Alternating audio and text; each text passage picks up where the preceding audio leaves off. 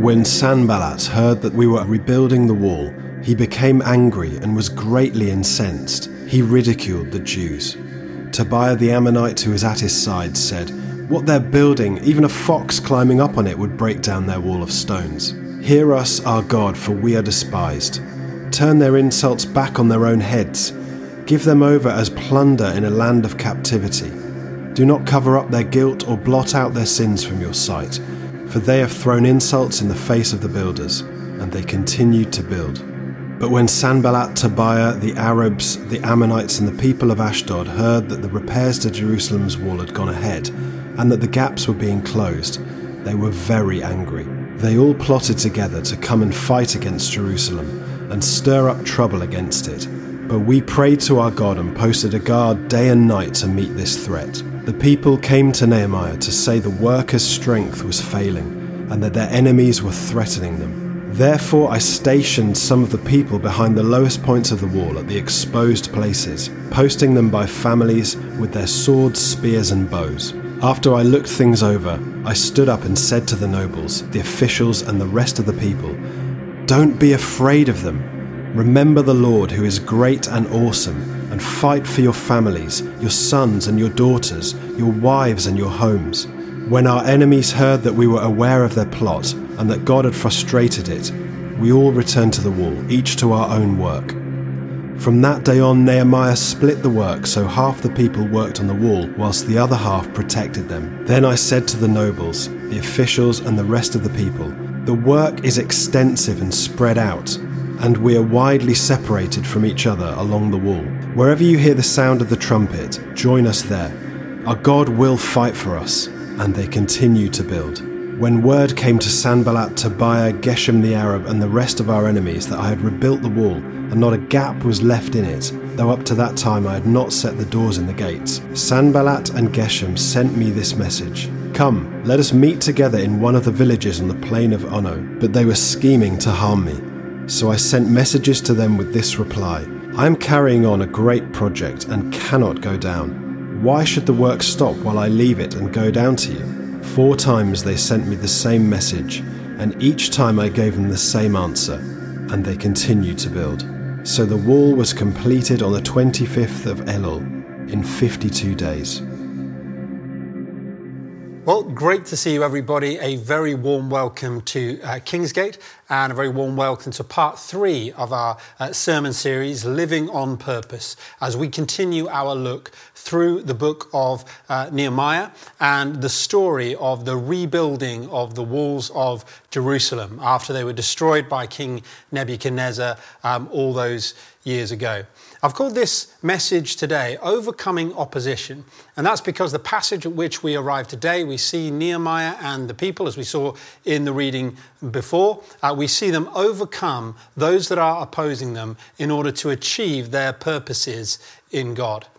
A couple of Christmases ago, my boy Jack got us one of his Christmas presents, a Playmobil pirate ship. I don't know if you've seen these things, but they really are pretty wonderful. They're very grand in scale, but very intricate in detail. And we set about, once the dust had settled and all presents were opened and everything, on Christmas afternoon, we decided that our purpose for the afternoon would be to build this Playmobil pirate ship. And so we set about our purpose for that day. But as we did, we met with opposition. Some of it was quite nice opposition. We just had temptation to play with some of the other presents and things like that. Also, we had things like my mother-in-law, Jack's nan, bringing in lots of Christmas treats and things like that, which was quite distracting. As well as that, we also had much more hostile opposition.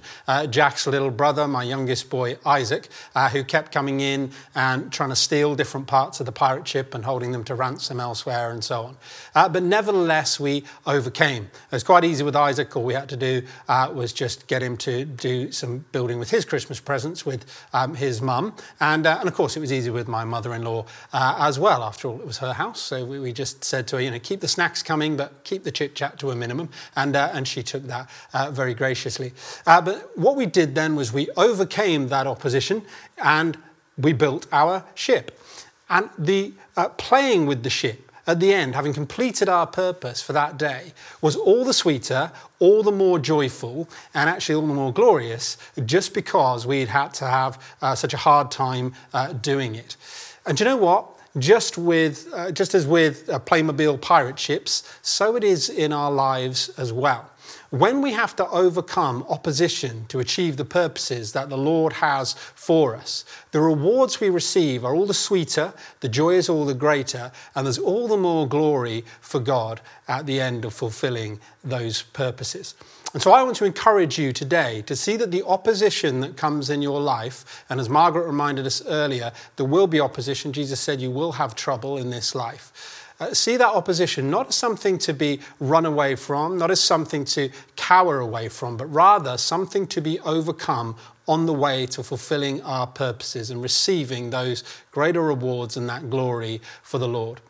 It might be that the opposition you're facing is opposition to your general purpose in the Lord. You might remember we did the Whatever You Do series from Colossians 3:17. Whatever you do, whether in word or deed, do it for the Lord. In other words, your daily Christian life, your walk with the Lord, your vocation, whatever you do at work. Maybe it's there that you're facing opposition.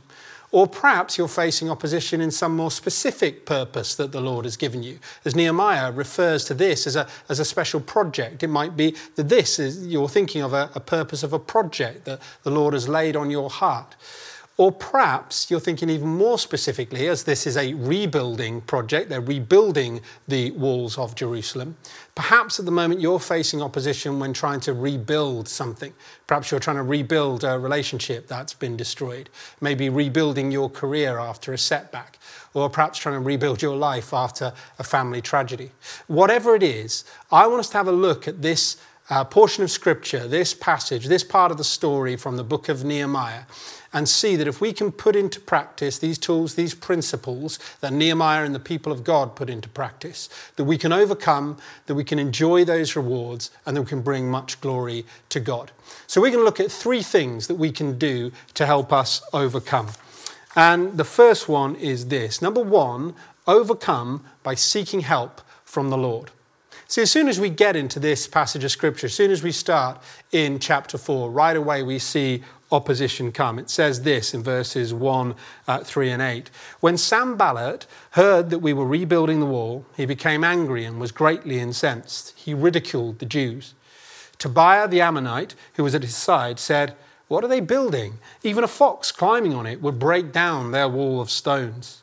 And then verse 8, they all plotted together to come and fight against Jerusalem and to stir up trouble against it.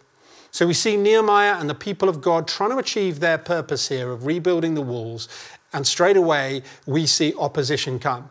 And it comes in the form of criticism, of belittling, of people stirring up trouble against them. And let's face it, in our lives, this is something that all of us face.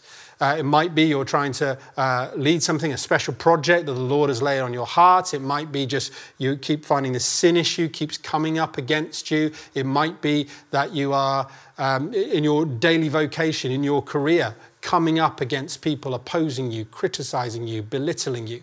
We've all faced it. And the first thing I want to say is this. As we can see from this story, this is clearly, from Nehemiah, a project from God, a good work, as he describes it in chapter 2. So just because you face this opposition doesn't mean this isn't from the Lord. That's the first thing to say. But the second thing I want you to consider is this. How do you react when people come against you like this? When people criticize, when they belittle you, when they ridicule you, when they stir up trouble against you? It can be very, very difficult to know how to react. I remember my friend Darren at work, we often would sit together in our office and chat about some of our early negative experiences of teaching. I'm a lecturer, as many of you will know, so is Darren, that's why we work together. And we would chat about some of those early experiences, often the same one, as blokes often do, just repeating the same stories over and over, but we seem to enjoy it. And Darren will often talk about an early experience he had where the class really took against him, and it was a very, very difficult, but actually quite formative for him. He talked about how they were actually, and this was his expression, they were basically just taking the mick out of me.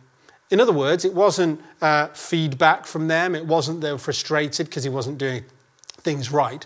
They were actually ridiculing him.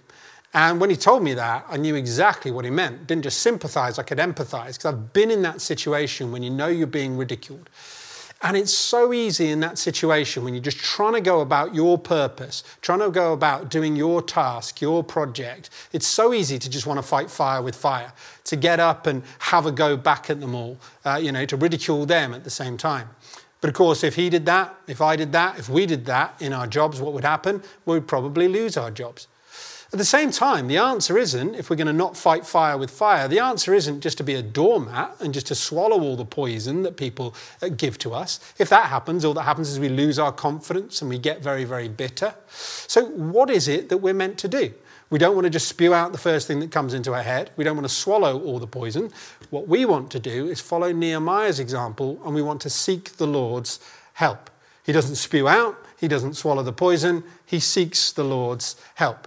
We see this in verse 9, verse 4, straight after the first bit of ridicule has come. The very next line we read is Nehemiah seeking the Lord's help. He says, "Hear us, our God." And he prays a pretty robust prayer. And then after verse 8, when the stirring up of trouble comes against the people of God. In verse 9, what's the next thing we read? It says this, "But we prayed to our God." In other words, Nehemiah's first instinct is to seek the help of the Lord. Just a couple of mornings ago, I went out for a walk. I'm on annual leave. Becky was just doing some work. I went out for a walk with Jack and Isaac. And it was very nice. We're having a very pleasant time. But as often happens with my boys, it's a very pleasant time. And then all of a sudden it just springs into violence. When they were playing with a big stick, and Isaac, my youngest, who's 3, decided that he would hit Jack, my eldest, who is 5, with this big stick. And then what happened afterwards was very predictable. Jack didn't like this, though he sort of had a bit of a smile on his face, but he definitely didn't like it, and he started to chase Isaac. And when he did, Isaac immediately came and he clung to my leg and he kind of spanned me around, kind of using me as a human shield as Jack tried to get to him. What was he doing? Well, he was facing his opponent. He was facing opposition. And so instinctively, immediately, what did he do? He didn't wait around to see whether he could handle it himself. No, he immediately sought help from his father. He knew as his father that I'm more larger than him, more powerful than him, and that I can solve the problem. And we need to be exactly the same. When we face opposition, when a problem comes up, when something starts to oppose us, our very first instinct ought to be to go to our Heavenly Father, who's even more big and powerful than I am, if you can imagine that. See, very often, many of us face opposition and try and face it without the Lord. And what we do is we use prayer and seeking the Lord's help as a last resort. For Nehemiah, it was a first resort. So the first thing I want to encourage you, if you're facing opposition in trying to achieve God's purposes in your life right now, the very first thing I want to encourage you to do is, number 1, to overcome by seeking the Lord's help. Overcome by seeking help from the Lord. The second thing I want to encourage you to do from this passage is this. Number 2, overcome by sticking together. Overcome by sticking together. See, many of us, when we face opposition, our instinct, even if it's very good in the first instance to go to the Lord, after that, it's to still keep it to ourselves and not share it with any of our friends or our family, and just try and tackle things on our own. It might be that we're doing that just out of reserve. Perhaps we've got the kind of personality we don't like to bother people. It might even be an element of pride. We just want to try and tackle things by ourselves.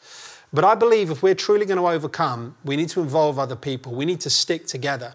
Again, a little story from home. It was a couple of weeks ago. My wife, Becky, went out to see a friend of hers, socially distanced. I look forward to the day where we don't have to qualify such things anymore. But she went out to see a friend of hers.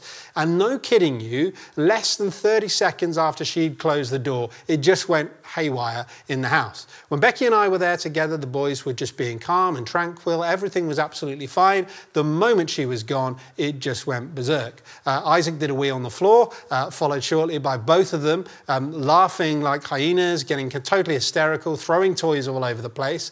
And it took me quite a bit of time and quite a lot of bribery to calm them down and actually get them settled. Well, what had happened? Well, when they faced their opponent together, mum and dad, then they knew that there was nothing really doing. But as soon as mum was gone, they immediately knew that they'd isolated the vulnerable party, and so they started their attack.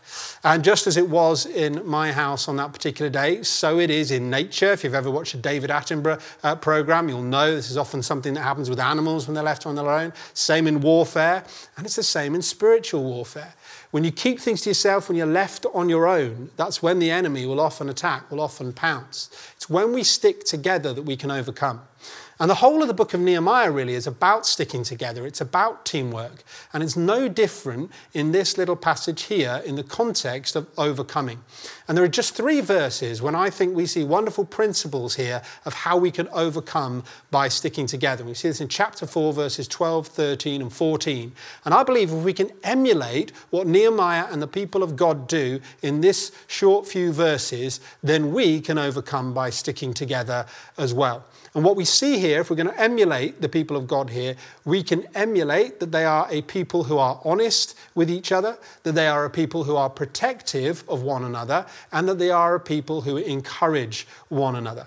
Firstly, then, we see that they are a people who are honest with one another. In Nehemiah chapter 4 and verse 12 says this: "Then the Jews who lived near them came and told us 10 times over, wherever you turn, they will attack us." So they come and they're basically admitting that they're vulnerable, that they're scared, that they know the enemies, that their opponents are coming, that they're facing opposition, and they want to tell an appropriate person, Nehemiah, all about it. In other words, they're being honest about their vulnerability. They're being honest about the fact that they need help.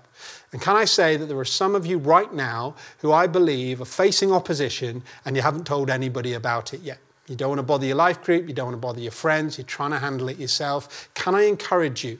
If we're going to overcome, we're going to do it by sticking together. And if we're going to overcome by sticking together, then we need to be a people who are honest with one another. We need to be honest and vulnerable.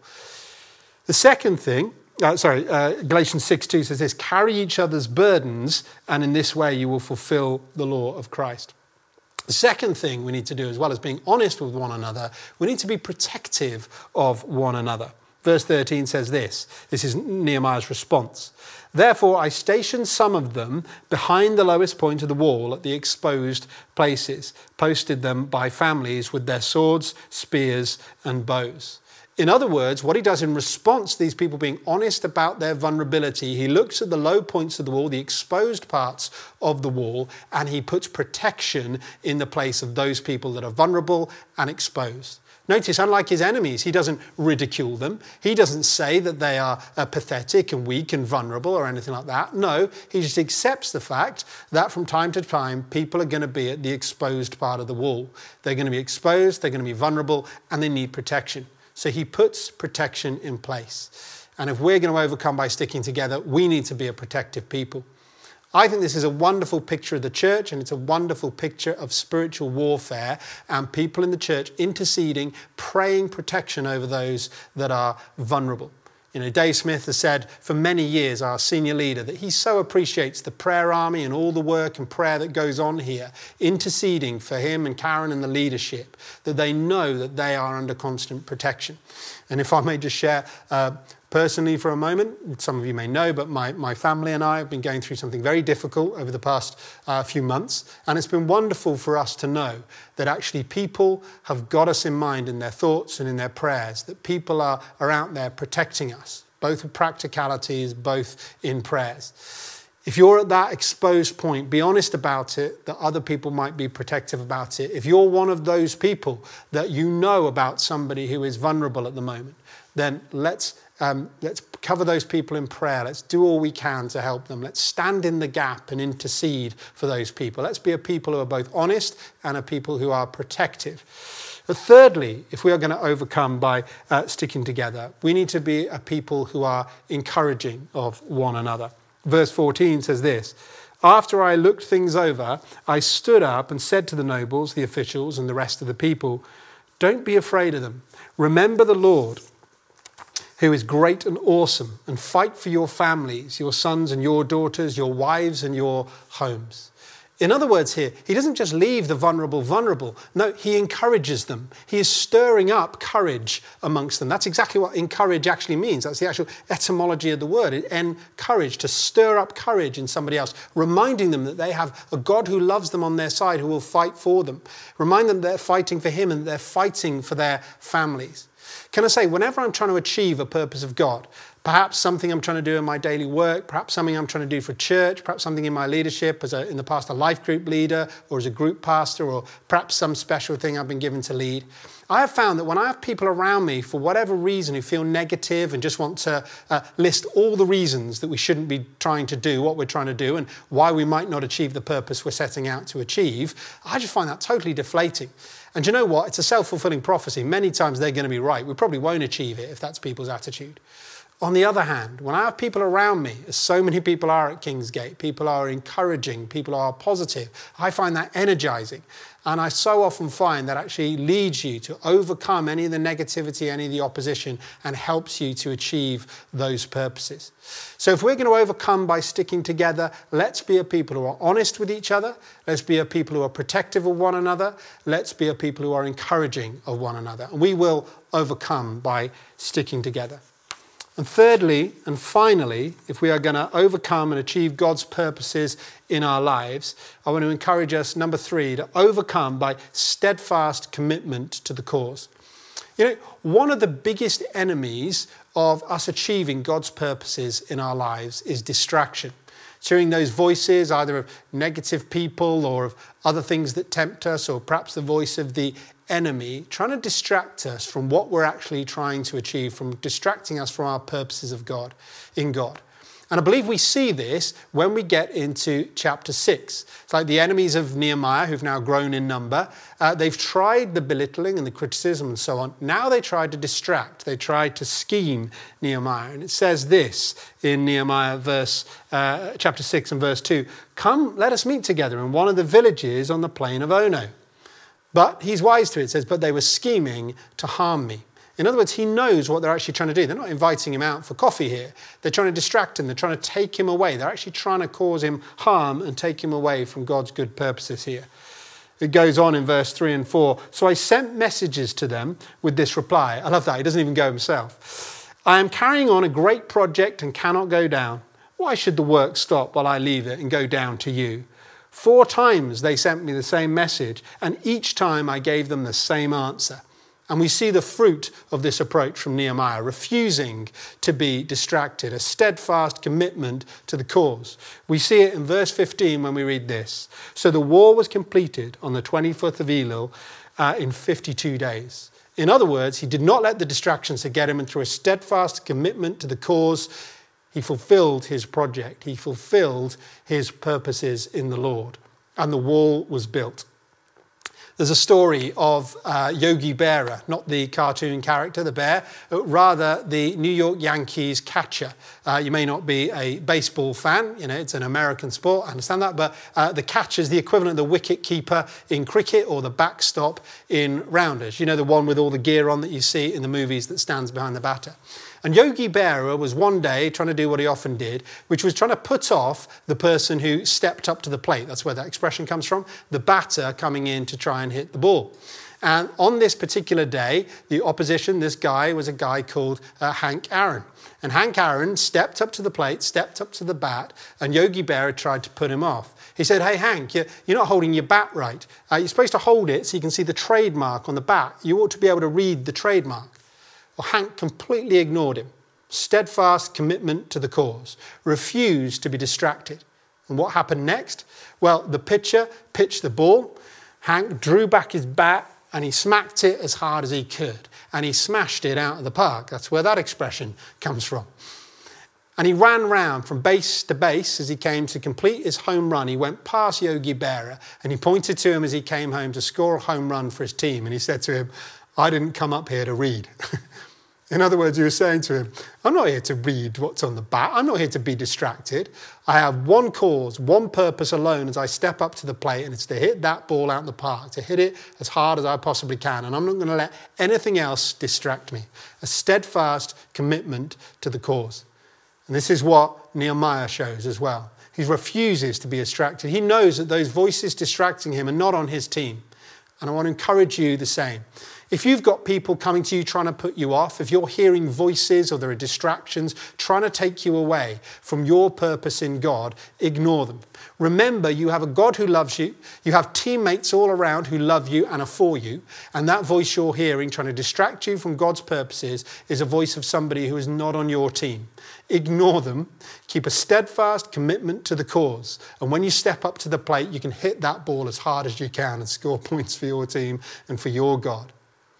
You know, some of you, it might be like Nehemiah in the story then. Did you notice that? It says they just kept coming up to him. They kept coming up to try and distract him, to try and take him away from his project. And it might be that it's like that for you. You're trying to fulfill your purposes. Perhaps it's like I said at the beginning, there's been a tragedy in your family and you're trying to rebuild your life, but it just seems like things keep coming at you, trying to distract you, trying to take you away from overcoming, feeling joy again and being able to live in God's purpose again. I want to encourage you to ignore those distractions, to keep a steadfast commitment to the cause. So we can overcome by seeking the Lord's help, by sticking together, and by a steadfast commitment to the cause. Now, it might be that while I've been talking about this, you're not sure of your purpose in God. Perhaps you've never committed your life to Jesus. Well, I want to give you an opportunity right now to come to know Jesus for the first time, to know God as a Heavenly Father, to get new purposes in Him, and to have Him help you overcome when trouble comes in your life. If that is you, I'm going to pray a prayer right now, and I want you to echo this prayer in your heart. Lord, I turn away from a life led without you. I believe in you. Forgive me for anything that was not of you, for anything that I've done wrong. Come into my life, fill me with your Spirit, give me a new purpose in you, and help me to overcome. Amen. If you prayed that prayer, you should be able to see a link on the screen. Now, if you follow where that link goes, I would love you to do that, and you can find out more about Jesus, next steps to take, and we'll be able to help you to make those next steps. But you're never going to regret that decision that you've made today.